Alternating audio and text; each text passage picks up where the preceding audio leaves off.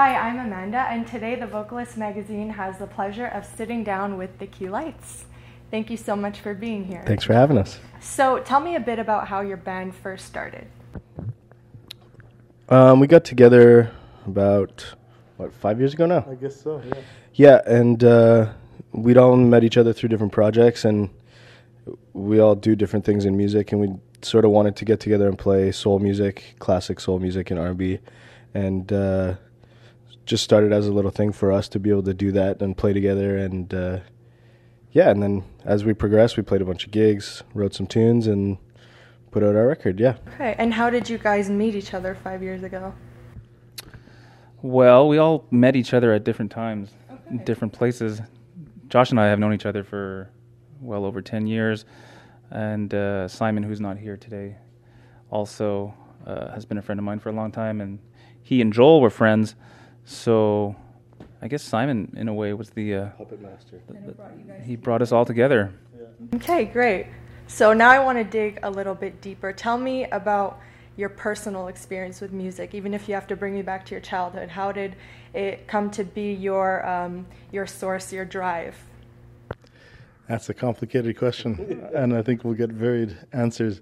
Anyways, for me, my mother's a musician. I was brought up playing music, as was my whole family. I actually kind of really disliked music until I switched to the bass when I was 16, and then that's really all I cared about from that point on. And one of the things I liked most about bass was that it was very versatile. I could play any kind of music, rock, jazz, classical, anything. And with electric bass, very, very quickly, as soon as I discovered like funk and soul music, that was my favorite music to play. So playing in a project like this was basically a dream come true. Yeah. And I just started playing when I was a kid. When I was about 12, I started playing gigs and playing blues and sitting in with guys in Toronto where I grew up, and I just loved it, and that's sort of been. Wow, 12, that's an early start. Yeah, it was great. I mean, my dad was super supportive. My parents don't play, but he'd drive me around to go sit in with people, and that's sort of where I learned, and then just on stage. Okay. And yeah, I mean, I've been lucky enough to be able to do it ever since. I don't know. Music is just something that I was always drawn to, and when I was a kid, I'd have my cassettes and my Walkman, and really enjoyed putting on my headphones and, tripping out to whatever music I was listening to at the time. And it was fun because then, it could be like 1 month I was really into Alanis, and then the next month was like Public Enemy, and then the next month was CNC Music Factory. There was really no inhibitions about what kind of music that. And some of that music, Public Enemy, namely, I still really enjoy today. Alanis maybe a little less so, but it was just really, an exciting thing. And then a little later on, I started playing the drums, and also feel, very fortunate to still be able to do it all those years later. Okay, great, wonderful. So some of your potential fans might be tuning in. How would you describe your music to people who have yet to hear it? I'd say there would be parts of it that are recognizable to fans of old soul music, Stax and Motown, and in some of the grooves and some of the playing, and some of the sounds are a little more modern, a little bit hip-hoppy in the production. But I mean, our influences are really all over the place. There's like some West Indian kind of influences a little bit, and and surf music and garage music. And then there's beautiful string arrangements and horn arrangements on the record that are just sort of classic. Yeah. Okay, great. So are there any particular artists that you guys look to for inspiration? Any names that stand out to you guys, either personally or as a band? As a band, I'd say that we're pretty heavily influenced by Booker T and the MGs, as well as all the classics like James Brown, Curtis Mayfield, and then who else? I'm kind of drawing some blanks now. But all like the soul greats, they're the ones. We learn their music, we learn the tunes, we learn how they play it, and then we try and play it like that, and then we put our own take on it. So basically we draw on all of that music as inspiration. Yeah. So you guys have a debut album out. Tell me about that experience of making your album. Yeah, it was a lot of fun. It was produced by our friend Warren Spicer, who plays in the band Plants and Animals, and we did it in Montreal at a great studio here called MixArt. So we'd been working on the tunes for a while. We wrote the tunes. We sort of write the tunes collaboratively and then arrange them together, workshopped them and played them live, and then we were ready to go record it. So most of the record we just set up in a big room, played all together, and then I put my vocals on after, and we did our string and horn arrangements. But it was really pretty easy. We just set up and played the songs and tried not to think about it too much, you know? It took a long time, though. It was from writing the music to when we actually released the album was over 2 years. Wow. Yeah, it was a long process. Probably just the recording part took a year. Yeah. Yes, but it was funny because we did 80% of the recording in 5 days. Yeah. I think we recorded in December, and then somehow we didn't revisit the tracks until August, which was just a product of life and people. Some of us went away on tour with other bands, and just people were busy, so it kind of laid dormant for half a year. And then when we dug it all out again, we were pleased to find that it still sounded good. And then so then Josh did his vocals, and then, like he said, we added the bells and whistles, and it just kind of brought it all together. So it did take a long time, but it wasn't like a continued effort through all that time.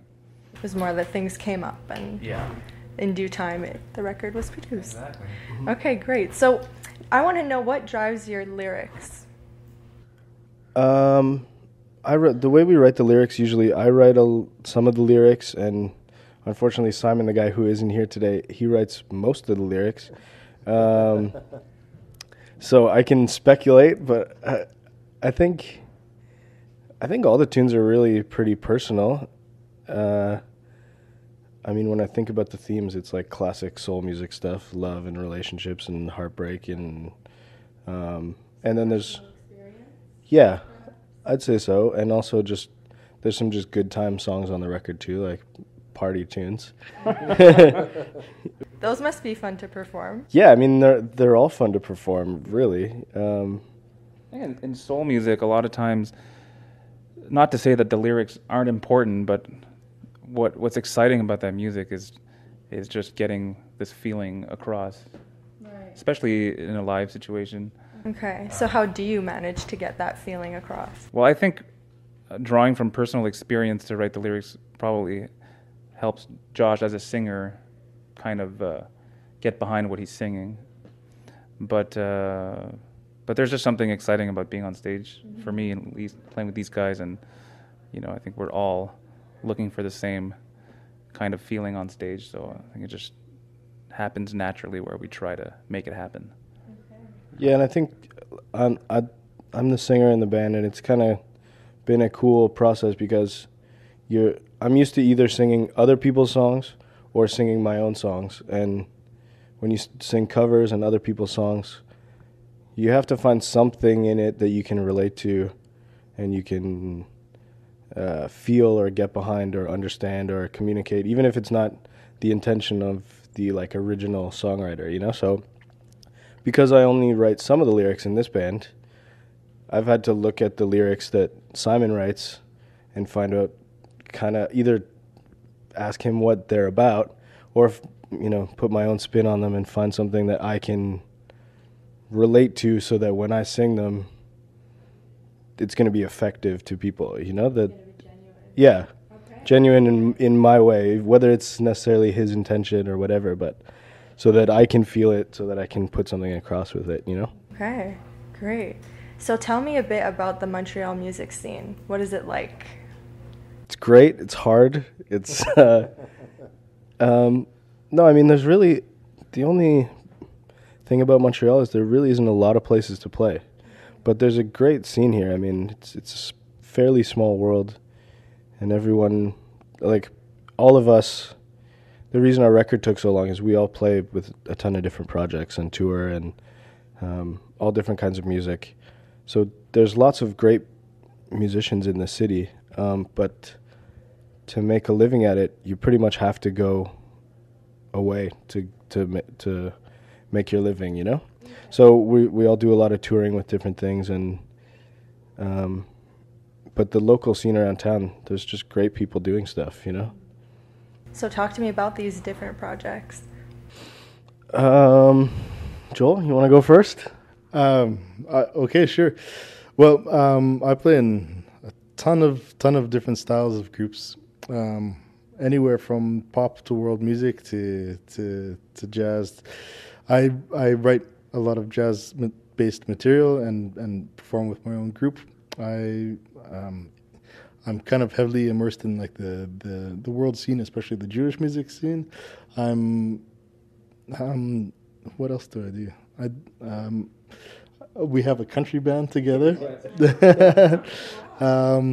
Yeah, basically, it's really nice because, to me, it's really interesting because in Montreal, I find a lot of musicians are very, very versatile, which you don't always find elsewhere. And so, even across these many genres that I play in, there's many other people that I play in a lot of these groups with as well that are also as versatile, and it's really, I find it really, really cool. It's really pretty incredible.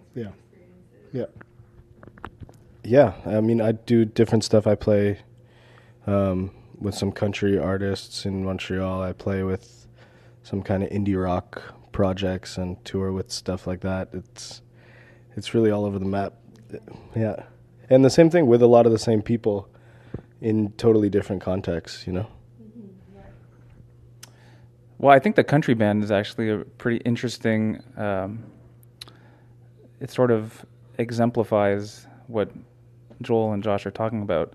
The singer of that band plays classical bass in the Montreal Symphony Orchestra. All of the key lights are in this country band.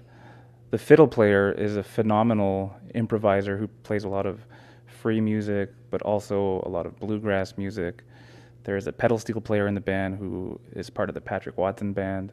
So tons of musicians who are just really passionate about playing music, and that can take many shapes and forms. Yeah. Oh, that's great. Yeah, it's a lot of fun.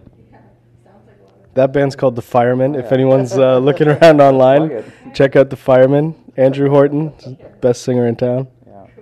So to any aspiring musicians that might be watching, what's your best advice to them? Just keep doing it and keep having fun, because there's so much other stuff around music that doesn't have anything to do with the actual music, you know? Like getting together your business stuff or all this stuff that seems to be important. I think having your instrument in your hand or singing or whatever, as long as you're doing that and liking it, that's the most important thing, I think. Anybody else have anything? I'd agree with that, but it's music is, especially if you want to take it to a high level. I feel like there's this redundancy about it where you have to take it really seriously, but you can't take it seriously at all. It's a really weird thing. It requires hours and hours of practice and everything. But the only reason that you're doing all this practicing is because you want to have fun. Right. Okay. So you have to have a balance, basically. Yeah. Okay. So, and you concur? Yeah, I think for me, and it's echoing what Josh just said, but just kind of stick with it. Because a lot of people, you reach a certain age where you feel like you need to kind of, get your things together and be more serious about life and whatnot. Okay. But I think if you're passionate about music and you work hard at it and you just keep doing it, and if you're an honest person and, and how you relate with people, sooner or later something's going to happen. Great. That's very encouraging advice. So let's talk a bit about the future. Where do you guys see yourself in 2 years' time?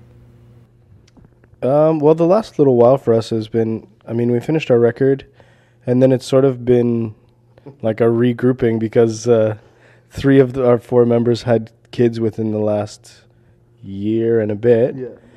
So, we're just sort of getting used to that new reality.